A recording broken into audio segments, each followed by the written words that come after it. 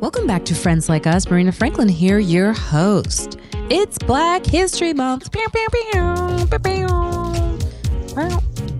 Zainab Johnson is back. Zainab, stand-up comedian, actress, writer. She is quickly being propelled as one of the most unique and engaging performers on stage and screen. In 2019, Zainab was named one of Variety's top 10 comics to watch. And we agree. You can also catch her out as a series regular as Alicia on the hit Amazon Prime comedy series Upload. Also, check out her comedy appearances on NBC's Late Night with Seth Meyers and HBO's All Deaf Comedy. Welcome back. It's been a while. Dawn B. Dawn B is a comedian, host, actress, radio personality. Hailing from Chicago, my hometown, Chi-Town is in the house. Dawn began her career over 20 years ago performing at local comedy clubs and bars across the country. As well, she joined the improvisational group called The Forgotten City. Dawn B started traveling internationally and she's performed for the military. She's told jokes in Japan, the United Kingdom, and Haiti. She tours with Donnell Rawlings, so check out his schedule so you can check her out. I will be headlining the Vermont Comedy Club March 2nd through the 4th. If you know someone or you are in the Vermont area, make sure to let them know. I'll be there headlining. It's been a while. March 2nd through the 4th. I want to thank all of our listeners of Friends Like Us. Because of you, we make some pretty impressive lists. You can hear us on Google Podcasts now, Stitcher, Spotify, iHeartRadio, and Apple Podcasts. Review and rate us on Apple Podcasts. Subscribe. Make sure you turn on the auto download function for Friends Like Us on Apple Podcasts. You can email us at friendslikeUspodcast@gmail.com. Our Instagram is Friends Like Us Podcast, and Twitter is Friends Like Us 10. Become more than a friend. Leave us a tip, donation. Just go to our Patreon page. Go to Patreon.com/Friends Like Us. Special shout out go to those Patreon friends. It's because of you we keep going. And now for our golden friends, thank you TB and Stacy. You have the option to watch our recordings live backstage. Go to Patreon.com/Friends Like Us and be golden. Merch is available. We have t-shirts, hoodies, coffee mugs, face masks, and tank tops. They're all available. Go to marinafranklin.com. Weekly on my YouTube channel, I go live with my assistant Evelyn Frick and that wacky friend Dave Juskow. We give updates to the show, we shout out fans who leave reviews, and we have surprise guest friends from the podcast stop by, and sometimes we offer free stuff like tickets to comedy shows. With Friends Like Us, it will help you feel not so alone because more content is on the way. Tell a friend you know to check us out. Stay safe. Wash those dirty little hands. Wear a mask still if you want to. It's not gone. Get vaccinated. Booster up. And Black Lives Matter. And welcome to Friends Like Us. I've got Dawn to Alexander. I'm used to saying Dawn Boatman, but it's Dawn. Oh, Dawn B is good. I love your theme. Dawn B. I'm so glad to have you here, Dawn, because it's been a while since I've seen you. Like you said, the last time you look vibrant, you look hydrated, you look good. You look like you are in such a good place. Tell me why. I'm on the other side of healed from the shenanigans that I was going through. What was that, like 2020? I think when I spoke to you. Yes, that was a lot. The height of the pandemic. And damn it. Oh, I don't know. I was on one. But anyway, I feel good. I'm back. I'm on the other side of healed. I'm back on stages where I belong. Life is good. I don't have a man in my life. That's probably the reason for the smile. You know what? There's every story that has been coming out. I don't know what's going on with the media. They keep throwing these stories at us about why being single is either dangerous for your health or more expensive. There was an article that I was going to put in, but it just pissed me off too much. I should have put it in. Yeah. Or that we, there's something wrong with us. Yeah. I'm like, no, it's a choice. Just like abortion. They're like, yeah, but here's what's going on with your choice. And then they give you an article that tells you why. Yeah. Mm-hmm. They were saying it's more expensive to be single than it is. I'm like, what? No. I'll pay for convenience. I'll pay for my sanity. Fine. I don't know. It is more expensive, and I'm used to that anyway. How about this? When you're single, you budget. I don't know. That's also like my expenses are not. I mean, how much are you paying by yourself that they had to write an article about how you spend so much money being single? I'm like, and let me say, truth be told, I have walked out of my house, no money, and I come back full and wasted. Thank you very much. Or even you find someone does the job. So no, I have left out I just go out and people spend money. Guys, when it's talk, they don't even try to talk to you anymore. You want a cocktail? I do. So that's lovely. It's not that I don't have anything to compare it to. I don't know. But it's funny that single people are problematic. It's just like yeah. It's a lot of us out here though.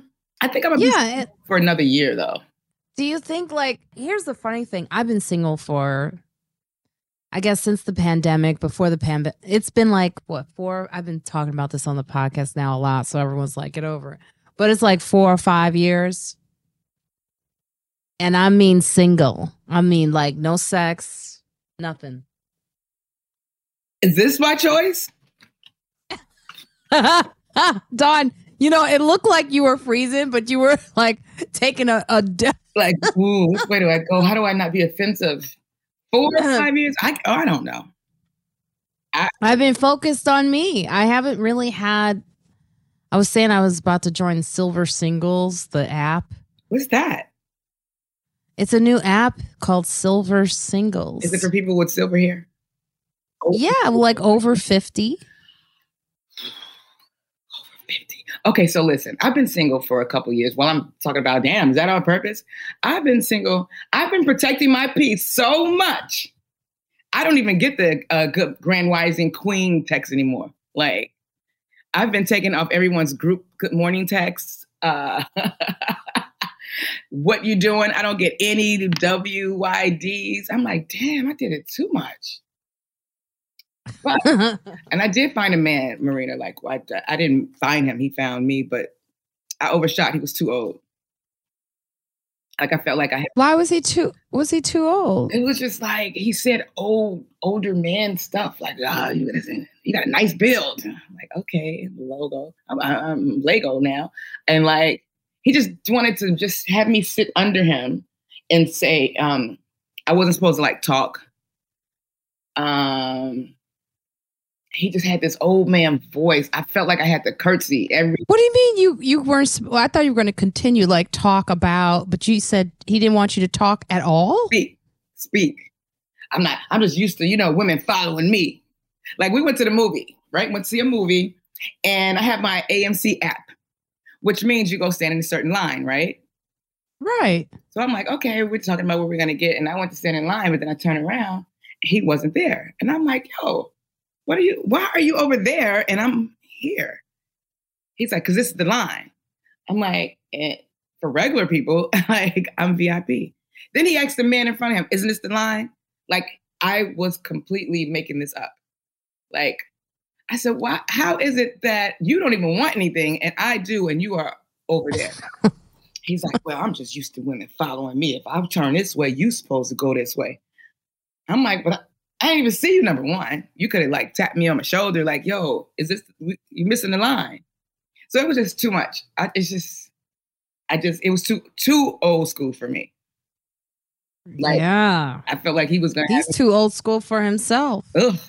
He was he was married 30 years, divorced 5. Okay, here we go.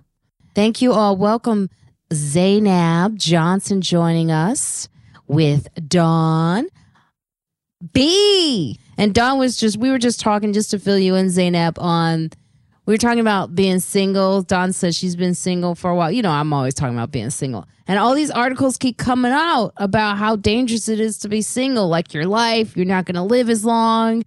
And your financials, you spend more being single.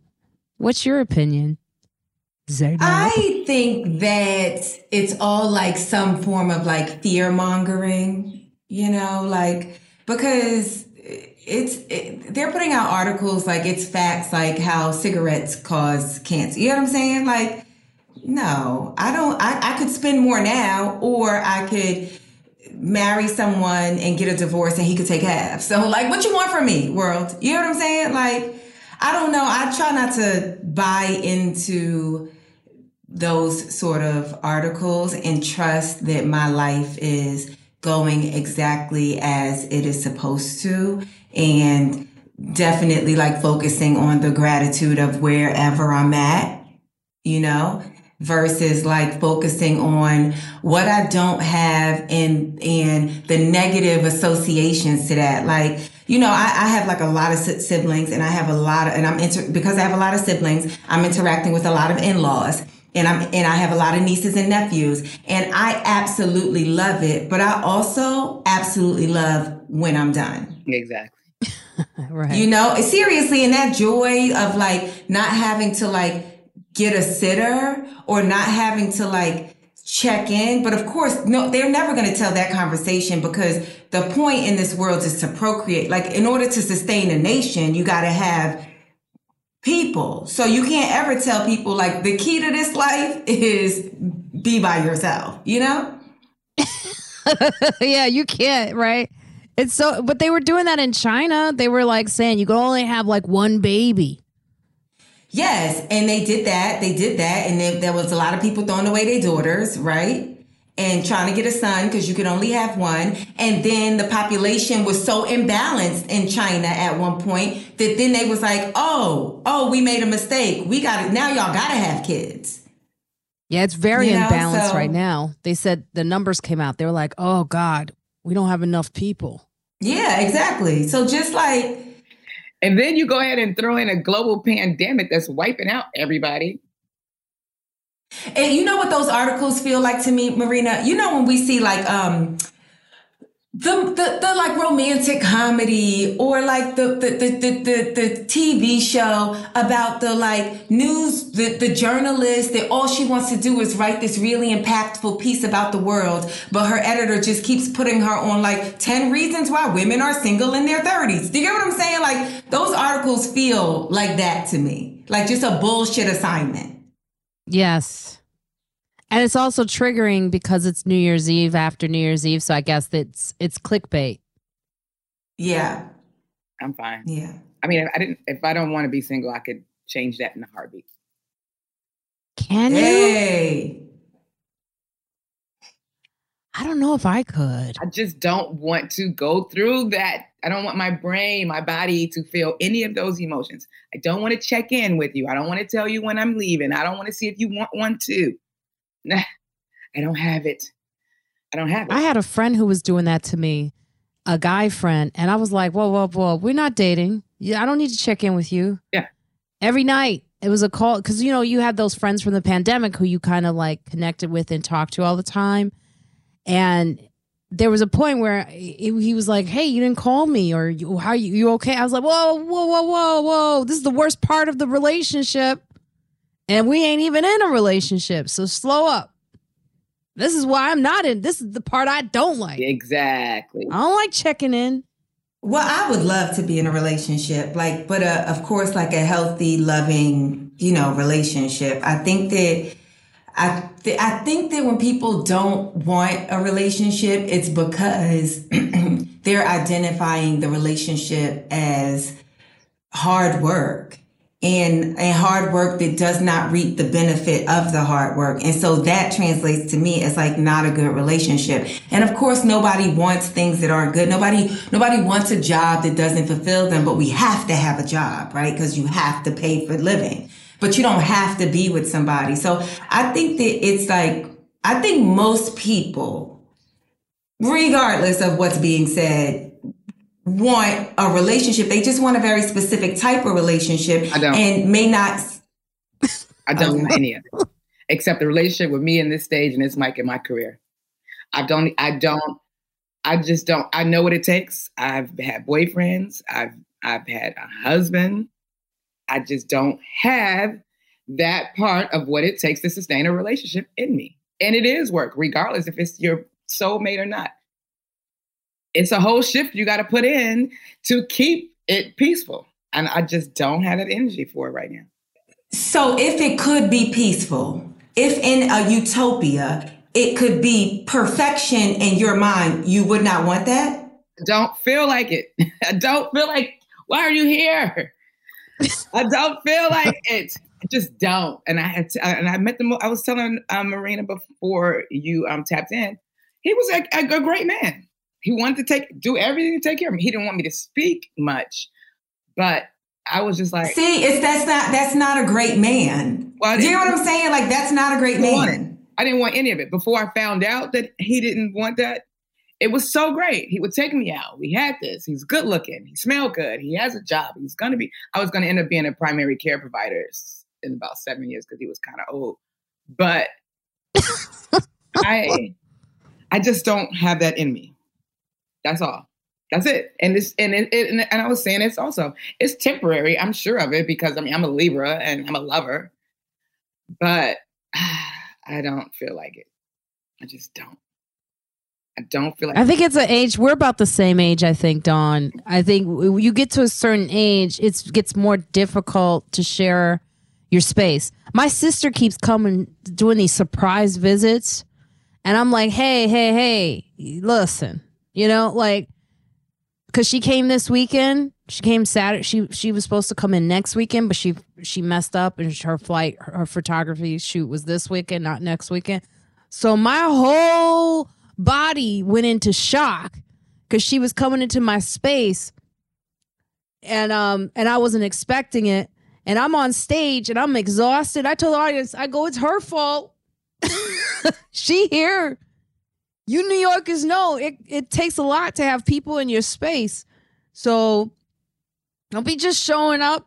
But Marina, it's also, if you had a space that was large enough to accommodate someone not feeling like they're right with you, would it be different?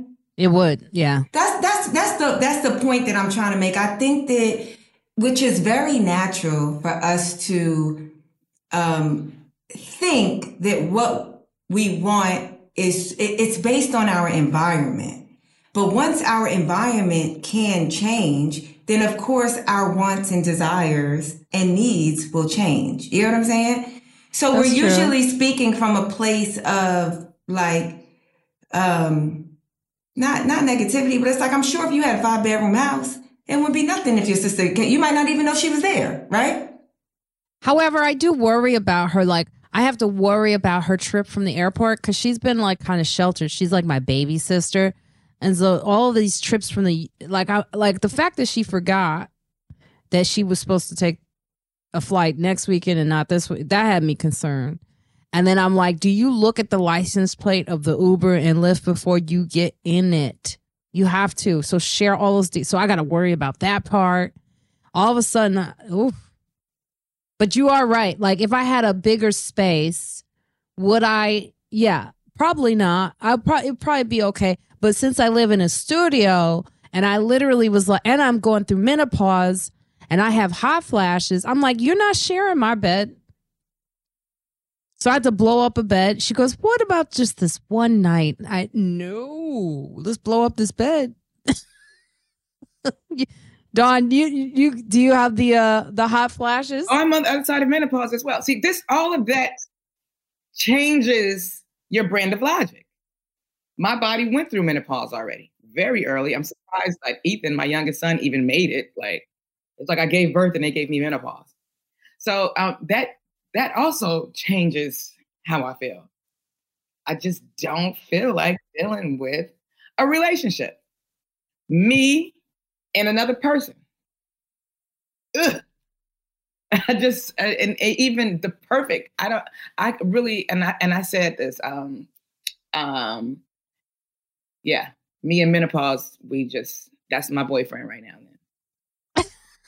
It does change. And listen, your sexual desire changes during menopause. Like my need is not there like it used to be. I mean, every now and then, I don't know if there's a point where it changes, but I remember in my 40s, I was hungry. But then in my like now, I'm like, wait a minute. I'm like, let me not do age. What? I'm in my 50s. Yeah. Oh, then we're not the same. Oh, we're not. Sorry. I'm in my 50s. I'm sorry. Sorry, Dawn. Very early. 50s, well, you mentioned menopause, so I figured. Yeah, I got menopause at like 42. Yeah, I'm 47. I mean, I'm still almost right there, but. So you're almost there. Yeah, at 47, though, that's when I would say it started to end. It starts to it's like a IV drip. It's like the desire for another person starts to fade a little bit at 47. It really happens, though. It really happens at 50 and over 50, at least for me. Now, every woman is different, so I must say that. It is different, menopause. And if it happened for you early, Dawn, then you really did go through it, the change. Yeah. I'm done. So you're there. Oh, I'm there. I haven't had a cycle since before the pandemic. Yeah. Yeah. So then you did go through it. Yeah. See, I started at 51. I'm 52. I'm saying my age now because it don't really matter. Ain't nothing gonna change. You still fly. And it's just, I know, look, my skin's hydrated. Yeah. You look nice and moisturized. And this is what 50 is supposed to look like. People are, oh my God, you look good. I'm like, it's supposed to look like this. But like I said, I mean, things change. I don't know. And when I was in my 30s, I stayed in the relationship. My 20s, I kept a boyfriend. I'm like, my heart hurts. I need a boyfriend. I didn't need a boyfriend, but I just always was in a relationship. Now, I am open now to, like I said, I'm going to go on Silver Singles. Is that an app? She said it's an app for over 50. Oh. No, thank you. For over 50. Okay. Yeah, because I need someone who's mature, who's kind of going through what I'm going through and that really understands, that's mature. Like, I just, I need someone who doesn't want to go out on a Saturday night. Yeah, that's it. I was about to say more, but that's pretty much. I was out. Look, I was up until 2 a.m. on Friday, just on a Zoom with for a writing session. And then when I tell you, my body the next day felt like it was hit by a truck. I wasn't even moving. I was just up later. So I felt like now you said you were drinking. Like I don't drink. I felt like I had too much to drink. Yeah. And I was in by 9:38 and I still feel it like the recovery is a doozy now. Woo! Yeah. Nice. So while so let's get into these hot topics. I'm so excited that you're both here. Zane, so gel nail polish lamps linked to DNA damage and cancer. Do you guys get gel nails? Because I used to do that and I used to wear gloves. Zainab, do you do that? I need to. I go on and off with gels. So I do like gels because the convenience of them. Like I don't wear like extended or like tips or anything like that, but I do like not having to sit and wait for a manicure to dry. And then leave it out as soon as you open your car door or something, it's like you mess up the polish. But I did notice that the more that I wear gels, the weaker my nails feel and the longer it takes my nails to recover.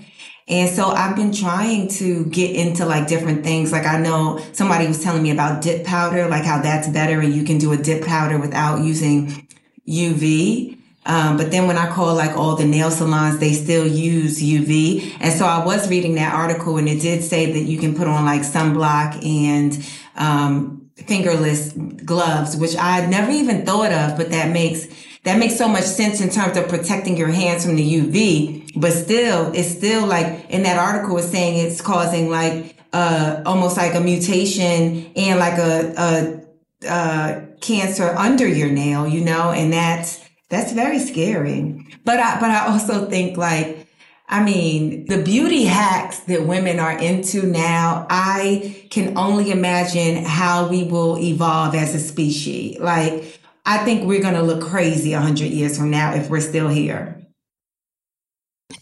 Yeah, that's true. Microneedling, for example. Like I got this microneedle. Have you heard of microneedling? Is that like for your eyebrows? That's microblade. It's for your acne. face. Oh, that's microblade. Okay. What is that? They stick a bunch of needles in your face? It's like very little needles. So like my Irish friend, because she's very aware of the fact that her skin is white and she's gonna age. So she's obsessed. She's always like, like every time I look over, I'm like, are you lotioning your face? What's going on with you? Relax. Mm-hmm. But she gets facials all the time and she's obsessed with it. So she took me to this woman who I got a facial, and then the next time she did microneedling, I was like, okay. So it's like these little, and it makes your skin firmer, and it wakes up the collagen in your face. Yeah, I heard. Because as you get older, it kind of dies, I guess. Funny. Oh, shit. Yeah, my collagen is dying. And I heard it helps with complexion, like acne, too. Yeah, and those face tags. Mm-hmm. So, like Black women, we always get the face tags. I have them, and it kind of minimizes them so that you can barely see it. Hey, Dawn, do you do anything? Like, do you do the gels? I do the no chip. So, which means I still do the UV. Yeah, but my whole total time is like 5 minutes. It's not like I'm tanning. I'm laid out in the tanning bed. And it's just like dry, paint, dry. And I would have to get it for the next 100 years for me to get the amount of UV that's going to change and alter my DNA. It's not a lot, so I'm not worried at all. Yeah, I'm always worried. I stopped doing it because of what Zainab was saying about the damage of the nail. Every time I took it off, it was, what'd you say? Making my nails so very soft though.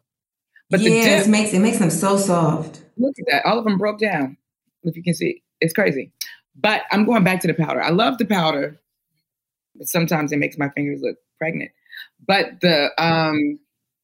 still, when you take the powder off, the dip, it's still that the drill and everything. The acetone. That adds to the breakdown of the nail. I don't think it's the UV. I think it's just the taking off the polish that's giving my nails the blues. But I'm going back to the dip because they would grow out better. It's interest for us. It's more of like all those studies that came out about relaxers and I mean the damage that did to Black women. And on that, in fact, I did call the number because I had a relaxer honey for years.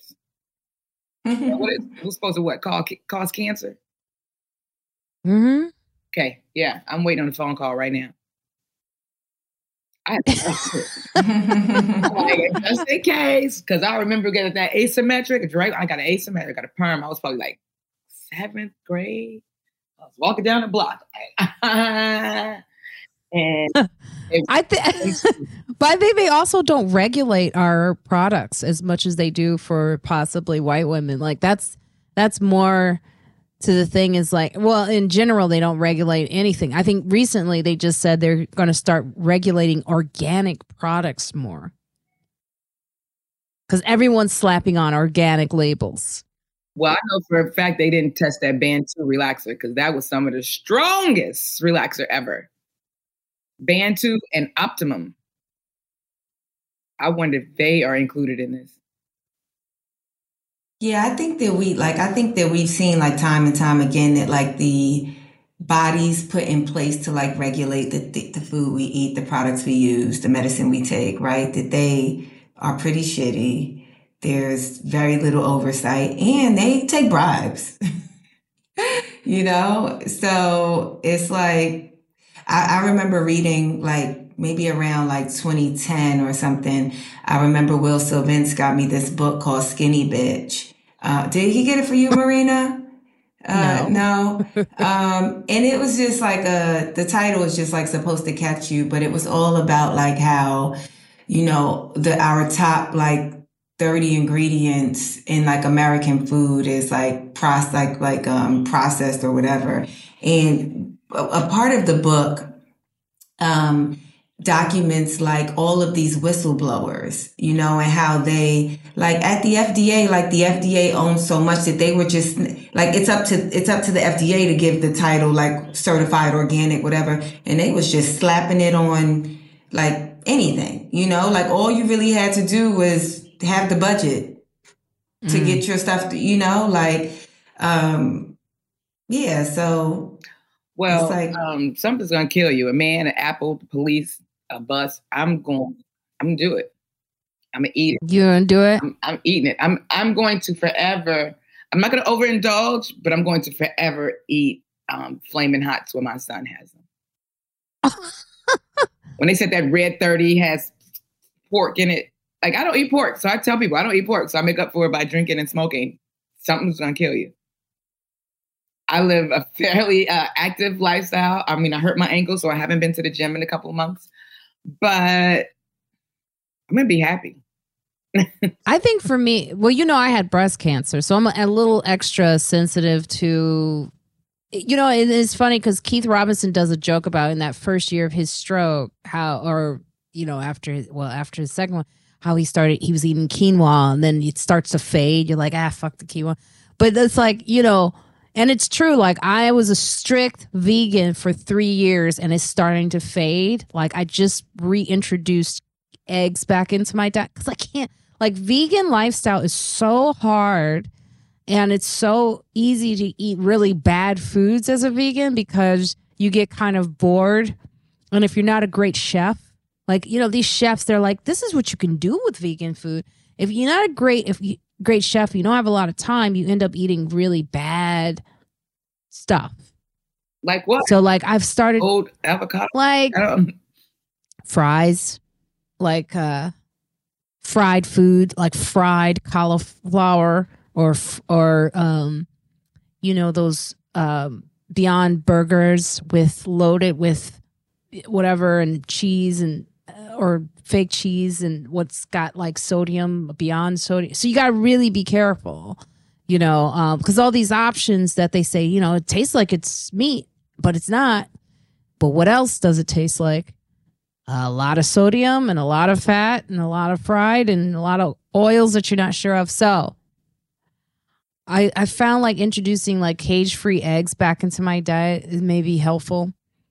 Stace is saying vegan is extremely tough when you travel. I remember in Iowa ordering a salad with no meat. It came with bacon because it's Iowa. Yeah. No one understands you when you say you don't want cheese or meat, like especially cheese. Like anywhere outside of New York or California, if you say you want a Mediterranean salad or the idea that you don't want feta in it, it blows their minds. They load it up with cheese. So, anyway. Best wishes. Next topic. Florida blocks high school AP African American Studies class. So, Florida Governor Ron DeSantis' administration has blocked a new advanced placement course on African American Studies from being taught in high schools, saying it violates state law and is historically inaccurate. Now, last year, the governor signed legislation dubbed the Stop Woke Act that restricts certain race-based conversations and analysis in schools and businesses. The law bars instructions that says members of one race are inherently racist or should feel guilt for past actions committed by others of the same race, among other things. So, Zainab, did you see this? And what are your what's your take on this? For lack of a better question. Sorry. Like Stace said about Iowa, like it's Florida. But although I know that it's happening like all over the country, I don't know. I think it's just like this constant, like you shouldn't have to take an AP course to like essentially learn American history. But the problem is that like white people don't believe that the journey of Black people in America is American history. Like they just don't believe that. and they don't want to believe it and they just don't want to show it. And they're going to do everything in their power to, keep their worldview intact. Why do people keep flocking to Florida then? The weather. And aren't certain places in Florida very cheap? I think their taxes they don't have, the taxes are different there. Like, that's what people go for because they don't get taxed on a lot. I don't know, Stacy or TV, you could probably chime in on this. But I know, like, Florida used to be cheap. I think it's changing now. That's what TV is saying. But I think that, like, I know the guy who used to run my podcast or produce my podcast, he went there because of the taxes just aren't initially. Now he's in Atlanta. But the interesting thing is, I always thought that, because is DeSantis talking about like state colleges? Because I always thought colleges were private, like for the most part, unless it's a state, college or university. But it seems like that's the place where you have the most free thinking. Like, I feel like, Marina, how you talk about like theater is an experimental place. Like, it's more experimental in the performance spaces than like TV or film. I feel like college is like the experimental space of life. You know what I'm saying? And so to kind of like, try and regulate that, it seems really shitty, especially because college isn't free at all. Yeah, it's not. It seems like, how's that happening? Yeah, he's gonna. I think. Oh, go ahead, Dawn. What were you gonna say? I don't understand. It's against the law to teach people about Black people, our history.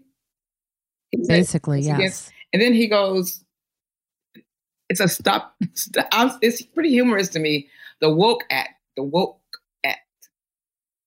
So, learning about your history makes you woke. I'm not woke. I'm a piece of the gods, but I'm not a woke chick. Like, I'm awake. I'm aware of things. If you keep us ignorant, which anyway, it's not that much that I learned through high school. I mean, I'm from Chicago, born and raised. I didn't learn much in elementary. I mean, I did Martin Luther King and Black history. We learned every day. We had to do the people that did like the stoplight and Alexander. I can't even think of the names right now. George Washington, Morgan, Carver, the Peanut guy, Lincoln, and then that was it. I do not remember in high school. I went to Mother Macaulay. It was a very white high school, and it was to the point where they boycott. We would do a Black history performance. We ended up doing it my sophomore year at Kenwood Academy because they did not want that act of violence, I guess. I don't know. They didn't want us to present to the school anything about Black history. So white people will shut you down at all costs to keep you ignorant and give you a gun so that you could kill your brother and sister. I don't know if that even all makes sense, but I just think that it doesn't matter how much we protest. I'm going to go here because you can protest what this guy is doing. You can stand outside and it doesn't even matter how much we protest. If you do not amend the amendments, you have to change the law, the Constitution. We're going to forever have this. How can you tell somebody don't teach people about a race? That's insane. And it's legal. But that's what's scary about it is that's why they're getting people in offices from the lowest level of government, like sitting on a school board, to the highest seat in the land. That's why they're trying to get certain people that have certain ideologies in those spaces so that they actually can change the law, so that it's completely legal to eliminate any sort of ability to teach. And I agree with the comments what TB and Stace are saying in the comments, which is like, if you went to public school at all, for the most part, there wasn't an abundance of Black history taught, especially outside the month of February, But I think that I could totally be wrong, but I think that the wealth gap also is becoming so large that the people that people who are in public school, people who are susceptible, but poor people, it's a much larger divide. And you're seeing white poor people, black poor people, Latin poor people, you know what I'm saying? Like poor immigrant, like you're seeing all of it. And so it's not so much that they're trying to stop us from telling the story or us being taught. They don't want people who identify as white. Yeah, because then that's numbers.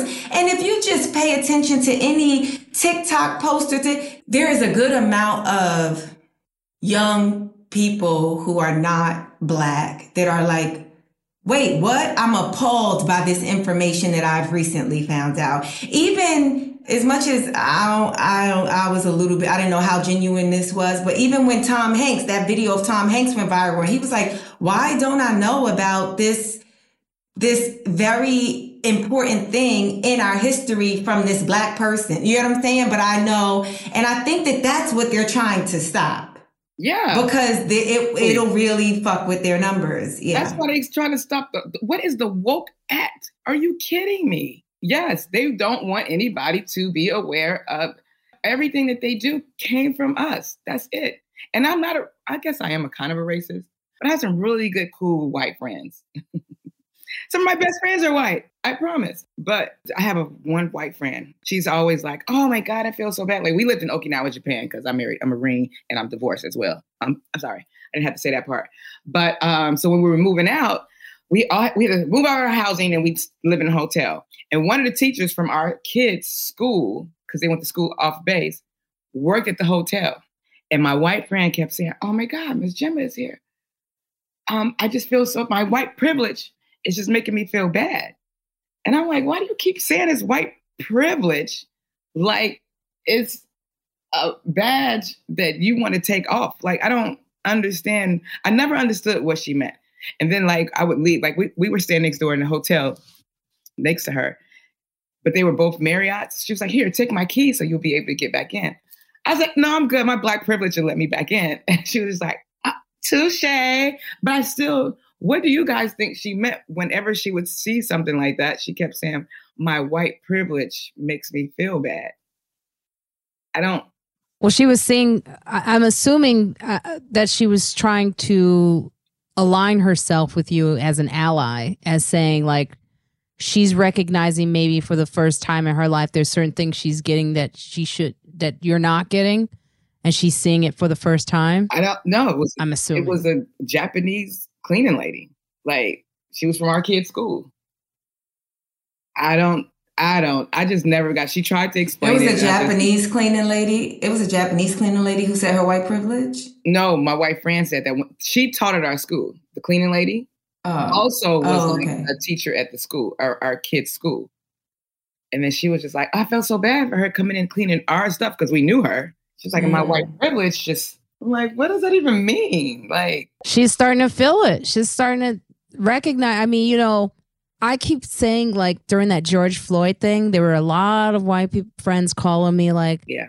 One called me and said, I don't think you've been a good black friend. Because you ain't been a good black friend. You ain't filled me in on this stuff. I'm like, I ain't got the time and energy to fill you on everything.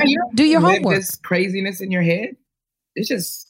So some of them are taking it on to the level of where this guy is feeling it too, and saying, let's do some legislation and prevent people from feeling exactly what you're describing. This woman is saying, because they're hearing it from their kids. Yeah, they are. Their kids are actually. Sorry. Yeah, it's also no. You're right, Marina. Their kids are coming home and expressing it, but I think it's also too like how you like demonize like language and terms. It's like woke was like something that woke for the past couple of years has been like, as much as we may poke fun of it, like it's still like a term that would identify you as someone that was aware, someone that was intelligent, someone that was, like someone that may have pride, right? And now to say the woke act, it kind of makes it all sound negative, and I think that is tactic as well. It is. Some of the woke people do get on my nerves too. Yeah. It's like, because it's like very hotep-y. Oh, Lord. So Stacey is saying white parents By the way, Stace and TV are both white. And Stace is saying white parents don't want their kids feeling hurt.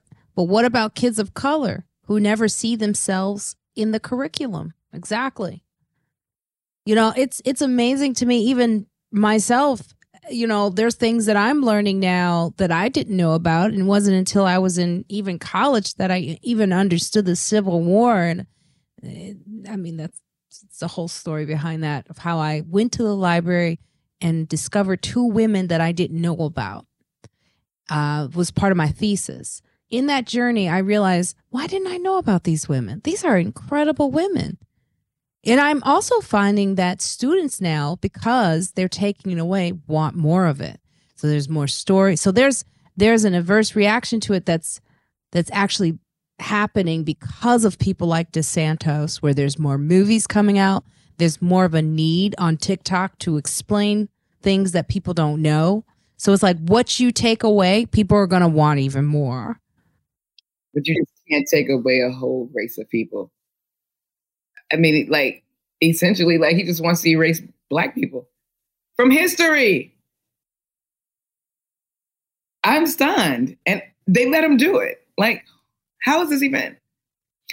Well, eventually it'll come out. I keep saying the wheels of justice turn slow. And just like we're seeing how Trump is getting in trouble because he tried that fraudulent thing to attack Hillary Clinton and you know, for his like campaign or what, and then he got sued. Mm-hmm. The judge was like, oh, because you brought this frivolous case to court, we're now going to fine you like over $1 million.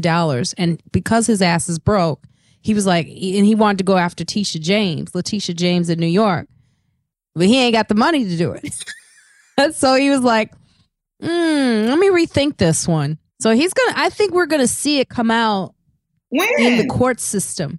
It's going to take time. It's just a shame that it's 2023 and my sons who are 9 and 7 are asking questions about shit that Martin Luther King was talking about.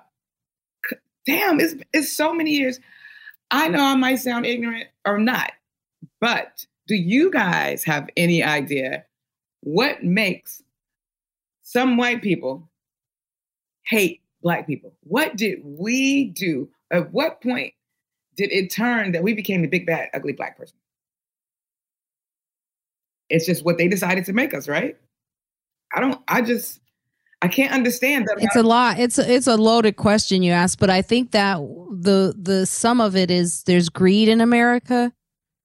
And people like to protect their greed and their money. And it really isn't even about race. It's about that 1% that wants to stay wealthy. And so they further feed this agenda and this dialogue and this narrative. You think it's not about, you said it's really not about race?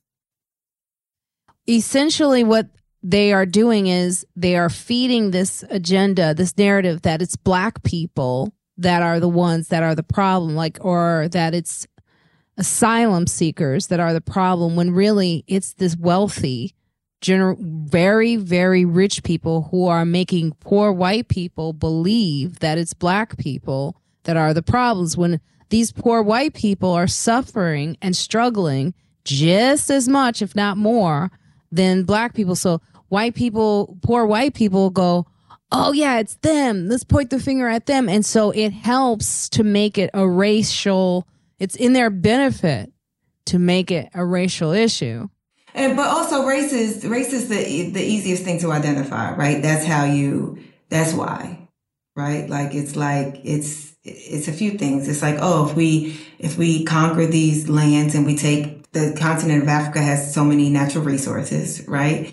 And then it's like, oh, when we get here, it's like before Black people came, there were Irish, there were Italians, and there was a social class, right? The easiest way to identify, you can't look at somebody and tell if they're rich or poor, if they're educated or not. But you can look at the color of a person's skin and easily, it's the easiest way to identify. So that's where race is a term that didn't even exist before. You know what I'm saying?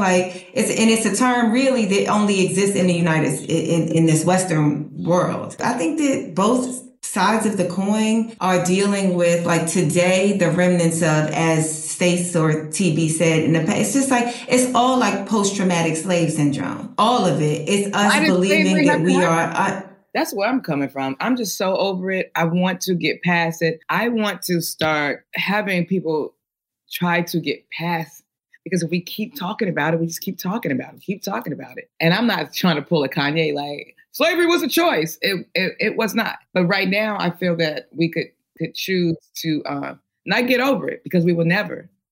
But how do we get past? People don't give out solutions. They just tell you. Well, there are a lot of solutions, actually. One way you get past is by understanding what happened in the first place. Because history repeats itself all the time, because people refuse to put, this is what DeSantis is basically doing. When you educate people, when you really let people inform them, especially poor white folks, when you really educate them about what is going on, you got a situation on your hands. You got people who really won't vote for you. So that's the thing. Education really is power. In education in slave times, in Civil War, it was illegal for us to even read books. That was intentional method that was used to prevent slaves from freeing themselves. So yeah, if the tables will turn, like, let's go back.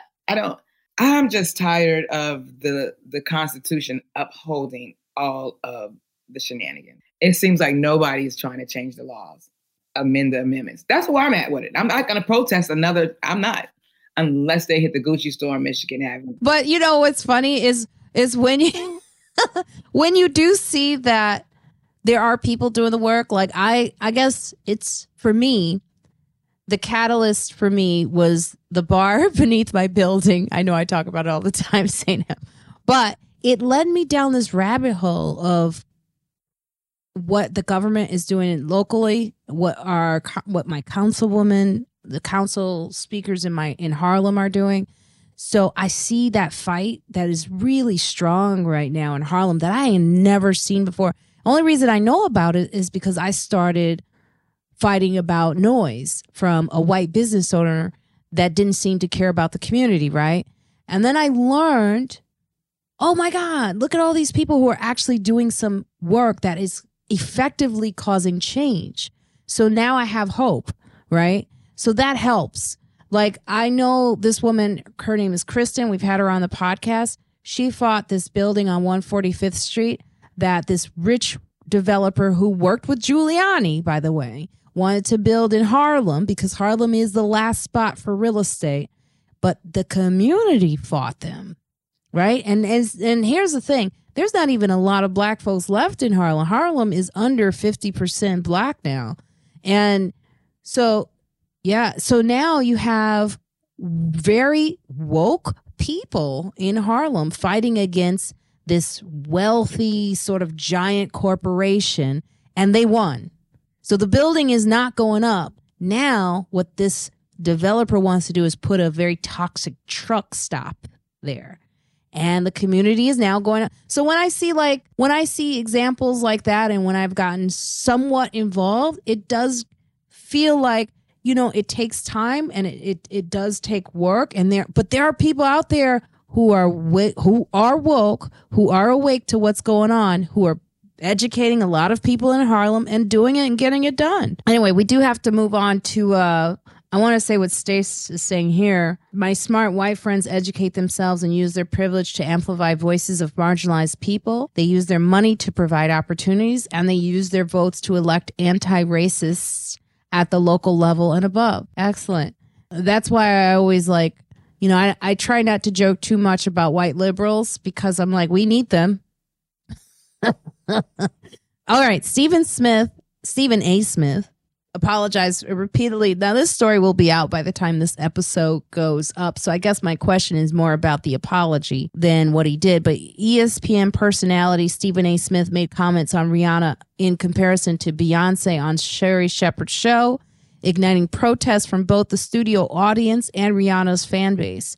When asking for his thoughts about Rihanna's upcoming Super Bowl halftime performance, he said, "She ain't Beyonce." But he didn't say just that. He said she's a lovely lady, but she's no Beyonce, which I've heard I've heard men say this before. I've heard people say this before, but not in the camera. I guess, and then I look at the tweets. I looked at all the social tweets on it, and a lot of guys are saying things like, "Why, when black men have an opinion, do we get attacked all the time?" So I'll go with you, Zainab. Did this resonate in any way with you? Did you feel like the apology was? Do you feel like it even matters that he said it, or did he need to apologize? Sure. I don't know if Rihanna cares, but I do think that it sort of feeds the narrative. You know that like women and black women like are always pitted against one another. You know, but I don't know why. I think there's something. I don't really know what's happening in the. I don't know if the UV light from the nails black men are wearing it on their heads. I'm not sure what's happening with them because they're just like, they're giving unsolicited comments. Do you get what I'm saying? Like, I understand if somebody asks you something and you answer directly and then that answer isn't, but they're like, nobody asked you, do you think her performance is going to measure up to Beyonce's? Nobody asked him that. Just like in the case of Ari Spears, nobody asked him to judge Lizzo's body. They asked him about her music. You know, so I'm not sure. I always ask myself this, is Stephen A. Smith, he's a person who, what drives his viewership are the sort of like controversial and provocative things that he says, right? And so I remember when I would watch, I rarely watch reality television, but for a few years in my life, I was like a Love and Hip Hop fan. Like that was my franchise, right? And I used to be perplexed watching because men would be on there like openly, like being abusers, like actively doing sexual assault, like on kids, you know what I'm saying? Just like being like terrible. And I would just watch it and wonder like, okay, they either are like this and are okay showing it on TV, or they're okay pretending that they are the worst men in the world for a check. And what's worse? Like to actually be a rapist or to be okay with the world thinking you're a rapist just to drive engagement. You know? And so I feel like, I mean, his apology was as half-assed as his statement. And he's not very high. He's not ever my source for information. But I do think that the bigger issue, the bigger lesson to be taught is like, what are we really talking about? And when will the days be over of us immediately comparing to specifically women who are like quite phenomenal in their own right? What was the point? Yeah. Agreed. Why was he even on the show? What is Stephen A. Smith? Why are you even outside of the ESPN platform? He is like Jeepers Creepers. He's so creepy. Like, well, he writes books and things, and so he might have been promoting something, but also, you know, what people do, and I mean, I'm sure you know this, Dawn, but I'm just saying it for the listeners. It's like people also have people on their platforms that have no reason being there because they know ain't nobody been talking about Sherry Shepherd's show, but this is the first time it hit the blogs. The older people are. Because he said, and as much as she defended, the older people talking about Sherry Shepherd. Yeah, but older people ain't the demographic that drives anything, unfortunately. Like that, let's just be honest. Nobody's talking about the Sherry Shepherd show. So you bring somebody on that you know, without a doubt, you don't even have to bait them. Will say something controversial or provocative, and it drives traffic. It's engagement. It's like, it's not rocket science. Damn, I need to pick a beef. Which one of these female comedians I'm going to pick some beef with? I got to drive them to the Instagram page, get some followers. I used to say I was going to start beef with Monique. You get a lot there. Yo, but the Monique bitches is, they scary. Her fans. Monique is scary. I wouldn't mess with Monique. But this is what she used to be like, skinny bitches are evil. And I was really thin. I'm just like, oh, you wish you was evil. But I wanted to start a beef, but I didn't. But Stephen A. Smith, Doesn't he remind you of one of those goons from Popeye? Do you remember Popeye? And they used to go to those cavemen. He's creepy. He stick to the. I am with you, Dawn. I've never subscribed. Anytime I see him talking, I turn the channel. It's like, cringe. He reminds me of every guy that speaks with authority on the matter that no one asked him about. And he appeals to a lot of men. Like I looked at the tweets underneath his page on Twitter, of course, and everyone was like, why are you doing this whole apology thing? It's not your brand. Like, the reason I follow you is because you have these strong opinions. And that's when I realized someone at Sherri Shepherd's show, and I like Sherri Shepherd, but, you're right, Zainab. There's a lot of talk shows. Talk shows are struggling because I think as a format, who cares? But I think that, she's taking over for Wendy Williams, who often said controversial things. And Sherri doesn't appear to be a very controversial in herself. She's not like one to do that. So like I could see someone at the network going, let's bring someone on who, one, can appeal to men, right? And make them watch the show. And two, trend with some controversial statement. And so she's had, go ahead. And sorry, Marina. Please finish your sentence. I didn't mean to cut you. No, I'm good. You go ahead. Also, too, where they meet is like the Super Bowl is sports, right? And so that's Stephen A. Smith's lane, but Sherri Shepherd's lane ain't the actual game; it's the performance. So that's where they meet. You know what I'm saying? So it makes sense that him on her show, that's what she would ask him. But it's just like, yeah, he didn't have to say it. It was just like, what? She was just like, it's just why? She ain't no Beyonce. What? And then and his apology was so weak. Sweetheart. What do you call her? Sweetheart? Sweetie. It's one of those. Yeah. He was just like, who the hell did he name? Like, he named some other Michael Jackson or something. Oh, it was just corny. Well, here's the thing. Here's what I know in my heart and what tucks me in at night. Let me tell you who do not care. Rihanna. I slept quite comfortably knowing that Rihanna does not give a shit about Stephen A. Smith, and Stephen A. Smith could not smell Rihanna's butt crack if he wanted to. So Rihanna's nor Beyonce. So she hasn't commented, right? And she won't. Is she gonna show up? She gonna show up at the Super Bowl and do her job, do what they are paying her to do, which is be herself. Jam out. Woo woo. Ew, Stephen A. Smith. Now the next man that needs to apologize, Drake. If Drake really wanted to show how he stands in solidarity with women in the music industry, he would acknowledge the cheap shots he took at Megan Thee Stallion last year on Circo Loco, a song on the joint project with 21 Savage entitled Her Loss. Drake rapped, "This bitch lie about getting shots, but she's still a stallion. She don't even get the joke, but she's still smiling." This controversy lit the internet on fire, with Megan taking to Twitter to address the disrespect. And Drizzy, it's time for you to atone. We haven't forgotten what you did. That is from The Root, which I love. I love The Root, written by Candace McDuffie. Great article.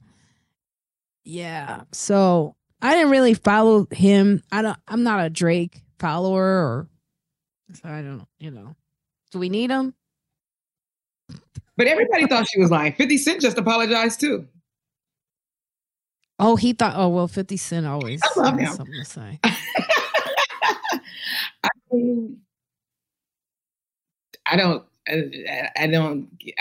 They thought she was lying. I don't know why they thought she was lying, but the court didn't. And he got 40 years or something? I think the bigger question is what's going on with Black men and Black women right now in this conversation that's been going on. Actually, Yamanika's always commenting about Black men don't support Black women, but it's been, I could be talking to Yamanika about like ironing my pants, and she's like, well, Black men. Mm-hmm. But the thing is, there is something seriously dividing us. And it's Black men. Okay. as a comedian, I've had, and I'm going to name drop. It was D.L. Hughley has said something about this. Dave Chappelle, even Donnell Rawlings, about how women can't travel. Like we can't not take the bulk of what comes with being a comedian because we are women and we can't stay away from our home for too long, or we want to have a family. And I was just like, wow, what? Dave even said one time, I want to quote him right because he be finding shit out. Well, if I was a woman, I don't know what I would have did. I said, you would have had the abortion. He's like, you're probably right.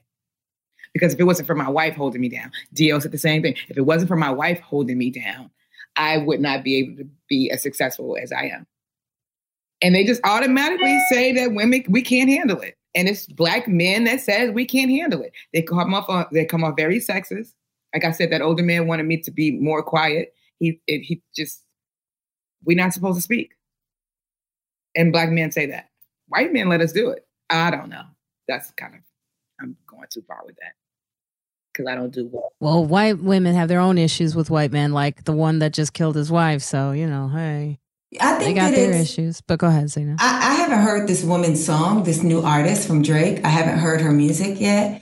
But it's like, it was discussed and whatever, like last year when the Drake and 21 Savage album came out. And there was all these like, back and forth online about like, were they talking about Megan? I think specifically they have a problem with Megan because Megan is like, she's so successful and she's a big Black woman. She's brown skinned. She's unapologetic. Like she's a big, darker skinned woman, and she is fucking on the top of the mountain. And I just think that, I think that it's all built in like misogyny, patriarchy, racism, colorism, you know what I'm saying? And the only way that they can't take away her talent. For some reason, they can't knock her success. None of them have anything to do with her ascension to the top, right? And so the only thing they have is to try and like knock her down in her sexuality. You know what I'm saying? And that's like misogyny 101, right? But I do believe that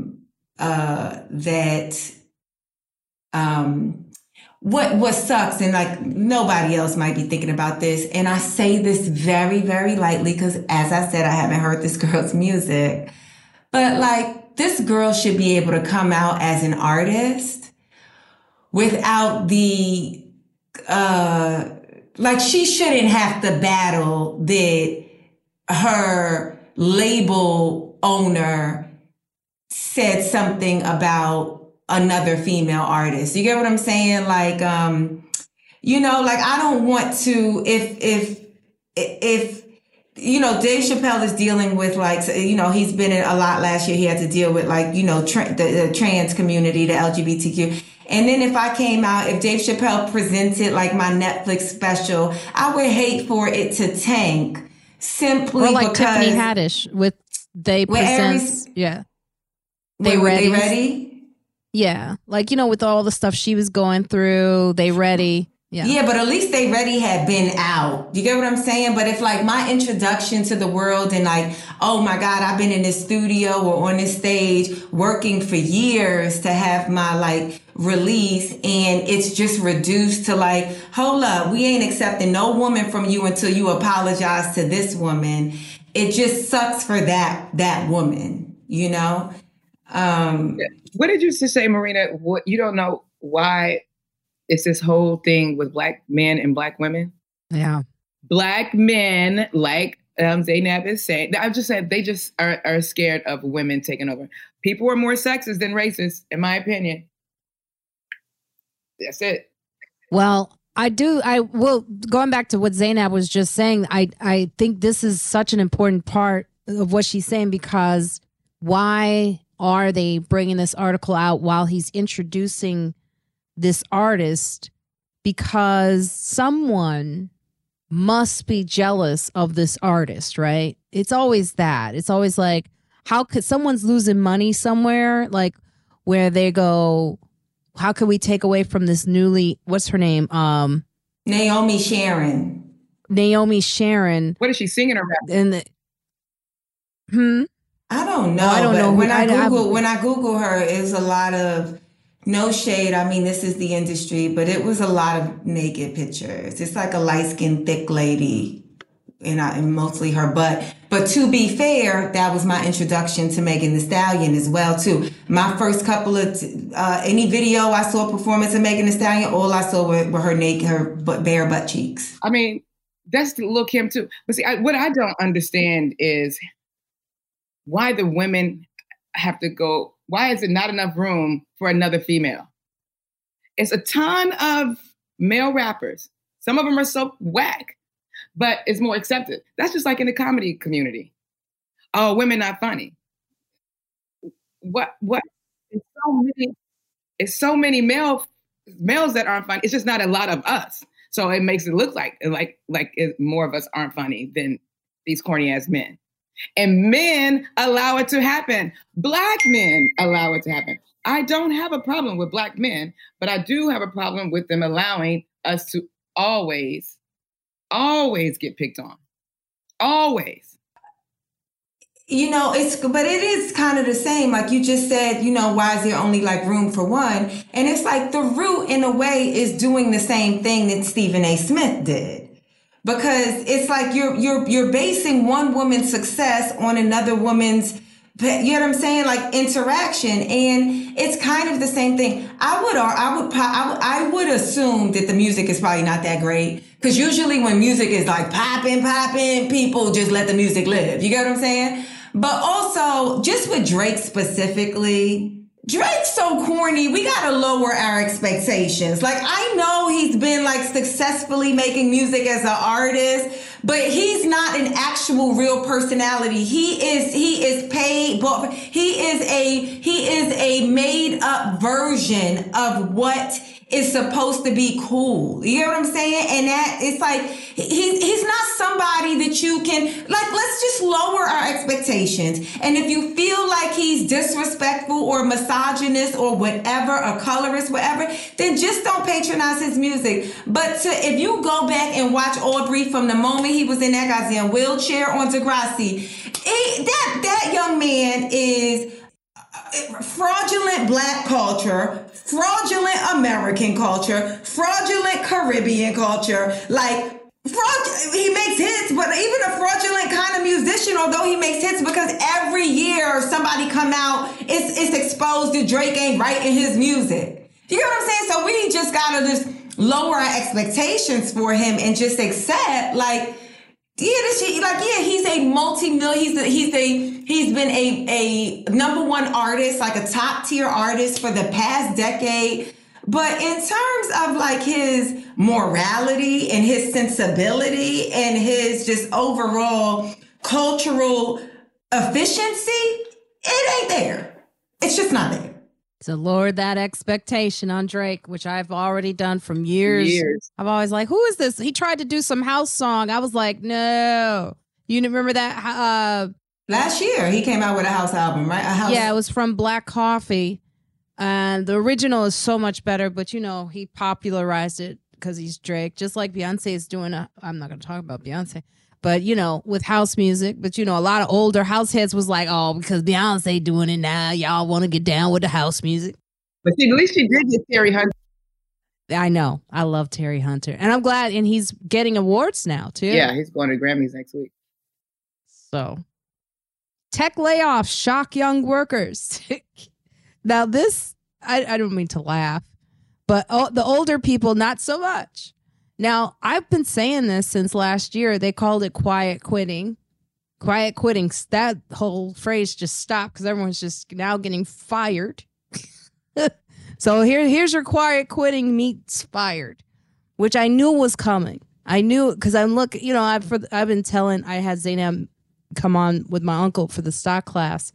But since I've been following the financial markets for the past year and investing my money in the stocks, I knew it was coming. And I kept saying to people, okay, watch your mouth. And I even saw MTA employer, this older black woman. She was like, they all talking, but you don't know what's coming. It's like you just follow the economy and them talking about this recession that's coming. You should have known at least 6 months ago that your firing was about to happen. I was telling people, I was like, they keep talking about in order to get this economy back in track, they need to lay off a lot of people. And I was here, they kept saying it. And I was like, wow, I've never really paid attention before to the economy. And I was like, this is why you pay. You know, it sounds crazy because people, like I would say to Keith, I'm doing all this. He's like, But when you start paying attention to the economy, you find out so much corruption that's going on with the government. That's why I'm finally understanding a lot of the racial issues that's going on, a lot of the legislation that they're passing, why they're doing it. It's all about greed. So they're like, my brother works for Google, for example. And I asked him, I said, you okay? Like, I felt like it was an annoying question. Like, as a comedian, when someone says, when you getting a Netflix special? You know, but I still had to ask him. I said, you okay? And he's like, yeah, I'm fine. I go, well, I figured you'd be good because you're high up. He goes, no, it didn't matter. Doesn't matter what position you are. Doesn't matter how good you are. They laid off 12,000 employees in New York City. This is how they found out they were fired. They went and swiped their key card or whatever. And if it didn't work, you ain't got no job. So I guess my, damn, yeah.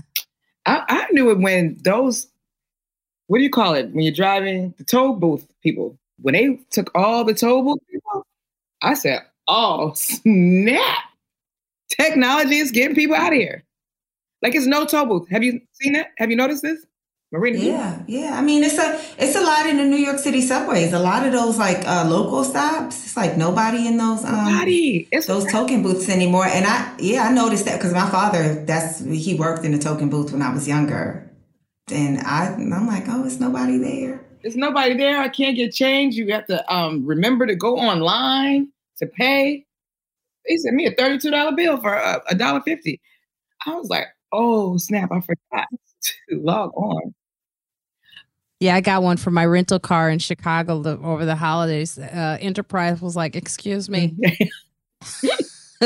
Yeah, that little toll you think you just went through for free, you owe us. You owe it.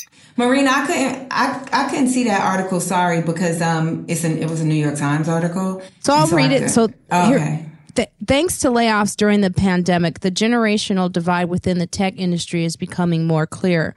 Millennials and Gen Z began tech careers during a decade-long expansion when job opportunities were plenty. The companies they joined offered them numerous benefits that allowed them a new lifestyle, and many had not experienced widespread layoffs. You saw these kids running around talking about, I work for Google, I work for Twitter, I work for, you've seen them. We've done shows for them. Contrastingly, baby boomers and Gen X lived through the dot-com crash of the early 2000s that eliminated over 1 million jobs as many companies folded overnight.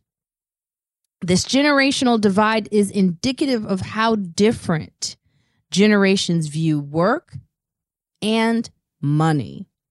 According to a study, early personal experiences strongly determine a person's appetite for financial risk. So there it is. Between 2001 and 2005, the dot-com crash caused a quarter of tech workers to lose their jobs.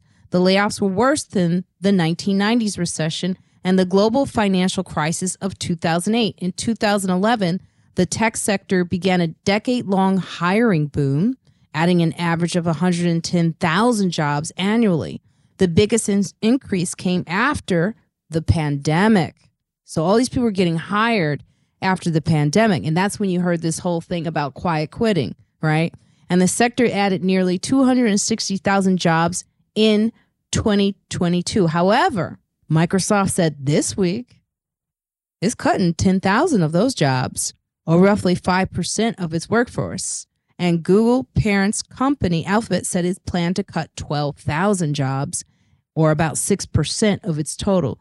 Even as layoffs started to last year, jobs in tech industry increased. But for tech workers experiencing their first economic downturn, the layoffs for these kids have been like, what?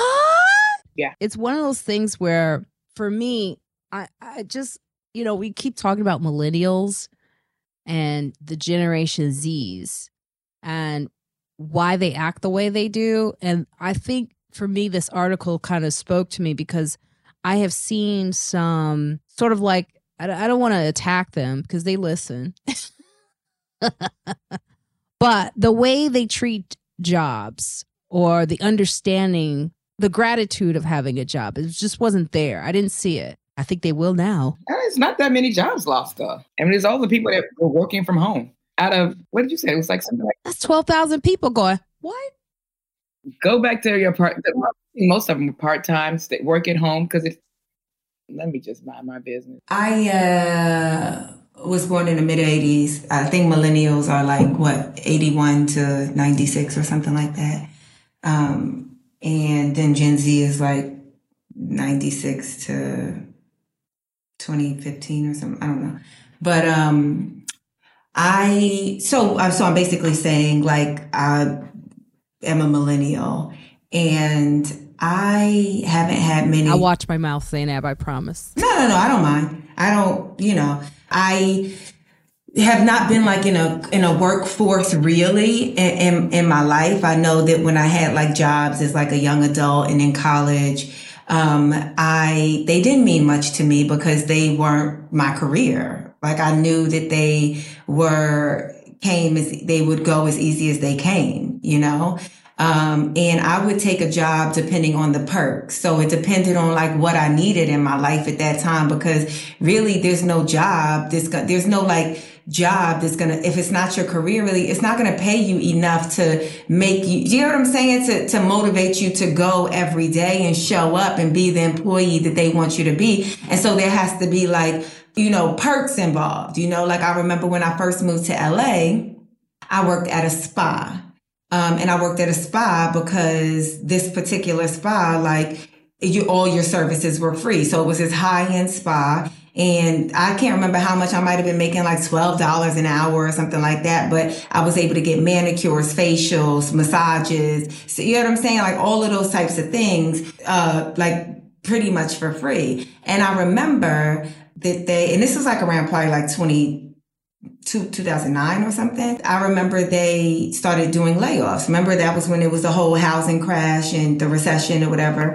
And they were doing layoffs. And I remember when they called me in and was like, hey, so we got to let you go. And I did not care. But I'm sure the people who had families or who were more established in their life, I was a person like in my fucking, I don't know, early to mid 20s at the time. Like I did not care about that job. And then I remember them saying, I didn't even understand really the language because I had never really been at a job where you could get laid off like that. And I remember they were like, okay, so we, have to cut a certain amount of our staff. And we just want you to sign this paper saying, that we've like let you go, whatever, like that I'm agreeing to leave. And I was like, so wait, my only question was, can I claim unemployment? And she was like, well, if you sign this paper, no. I was like, wait, so if I sign this, you're letting me go, but if I sign this paper, I can't claim it. I said, oh no, I can't sign this paper. And then I just walked out. And it was like the happiest day of my life. Like, cause I didn't really want to have a job, And so. Wow, they were trying to get you out of paying unemployment. Yeah, this was like the recession. Yeah, absolutely. Or they give you like a shitty severance package knowing that you actually probably are entitled to more. But I think I care now because now I'm in my career.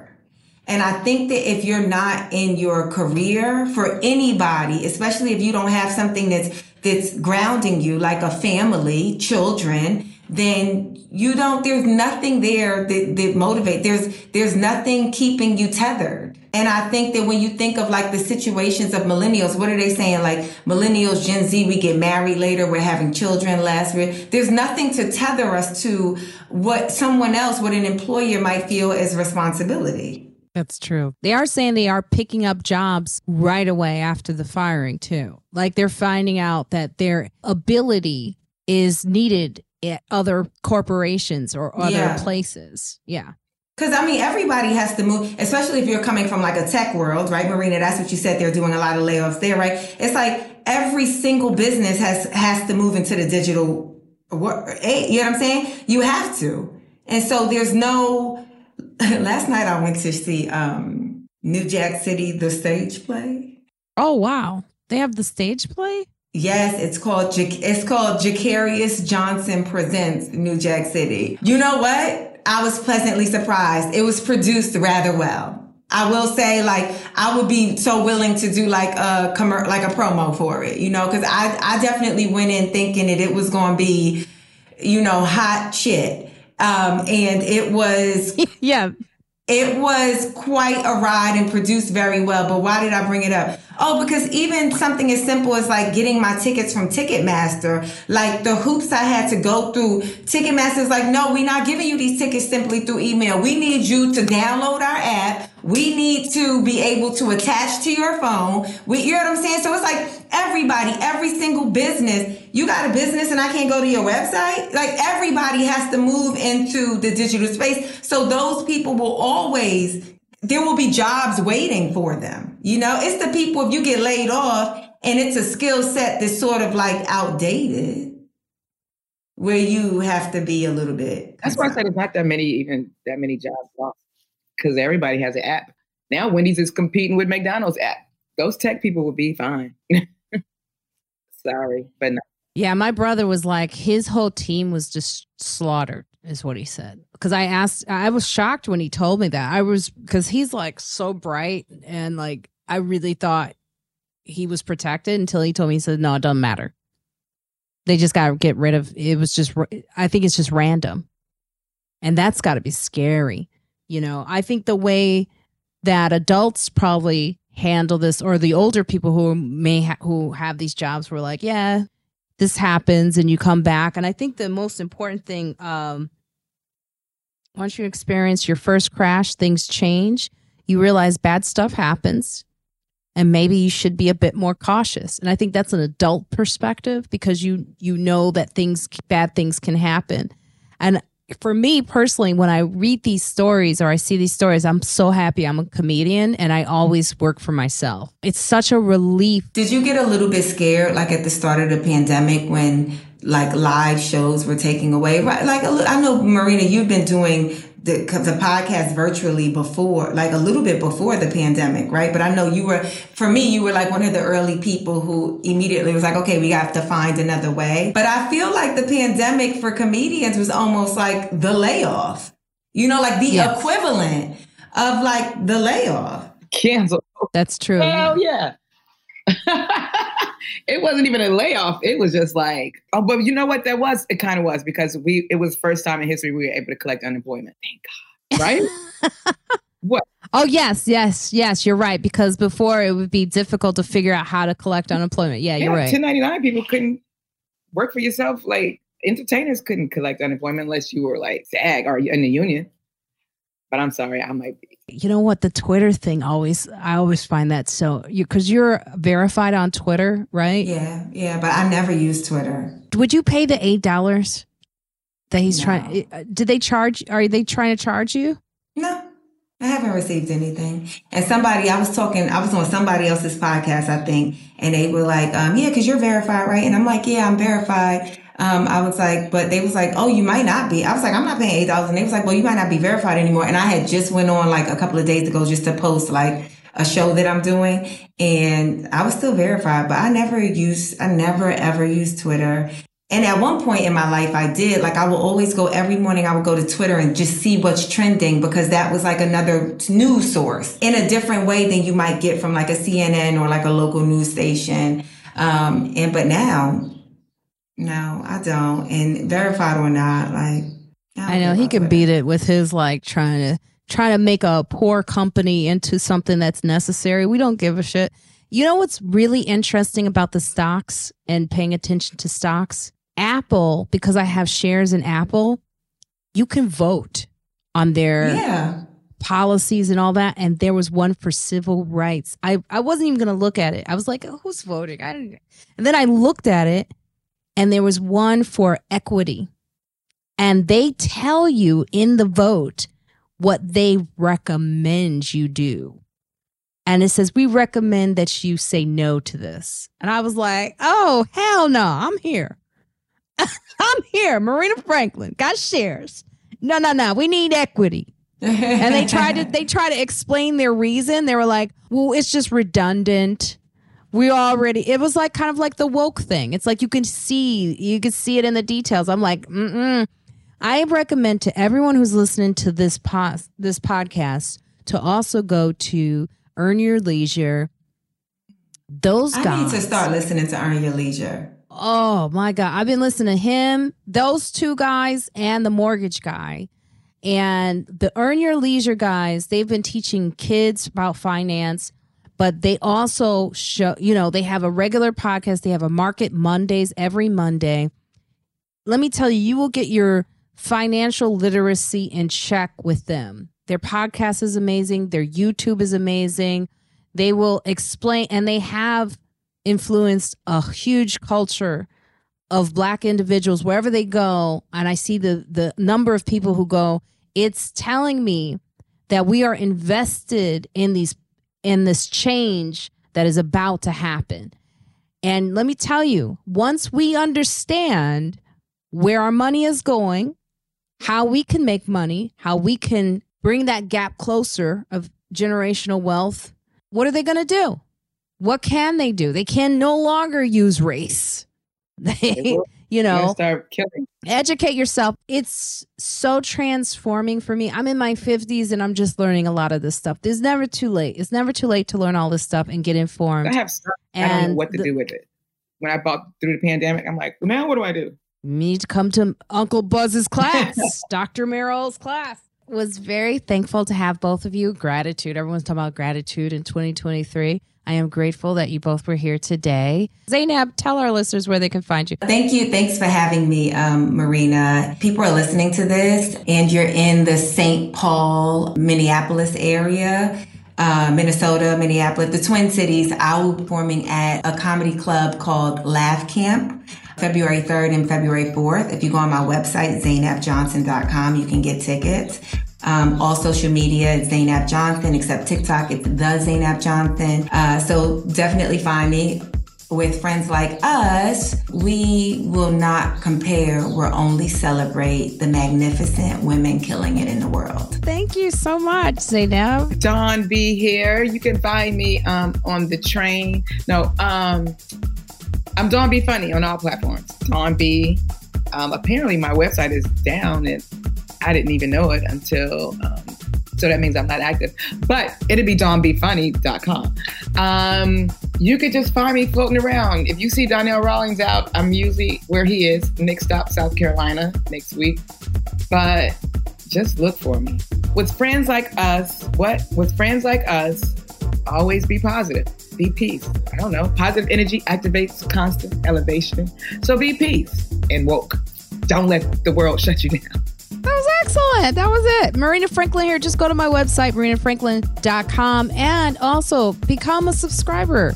Go to Patreon. Become a golden friend. You can watch us live every Monday. TB, thank you for being here. And Stace, thank you so much for being here backstage. Because they are subscribers and they really commit to the podcast, they're able to watch us live. So do that for yourselves. And with friends like us, you can talk about firings and feel still informed about how you'll be hired in the next job. I really kind of pulled that out. Check us out.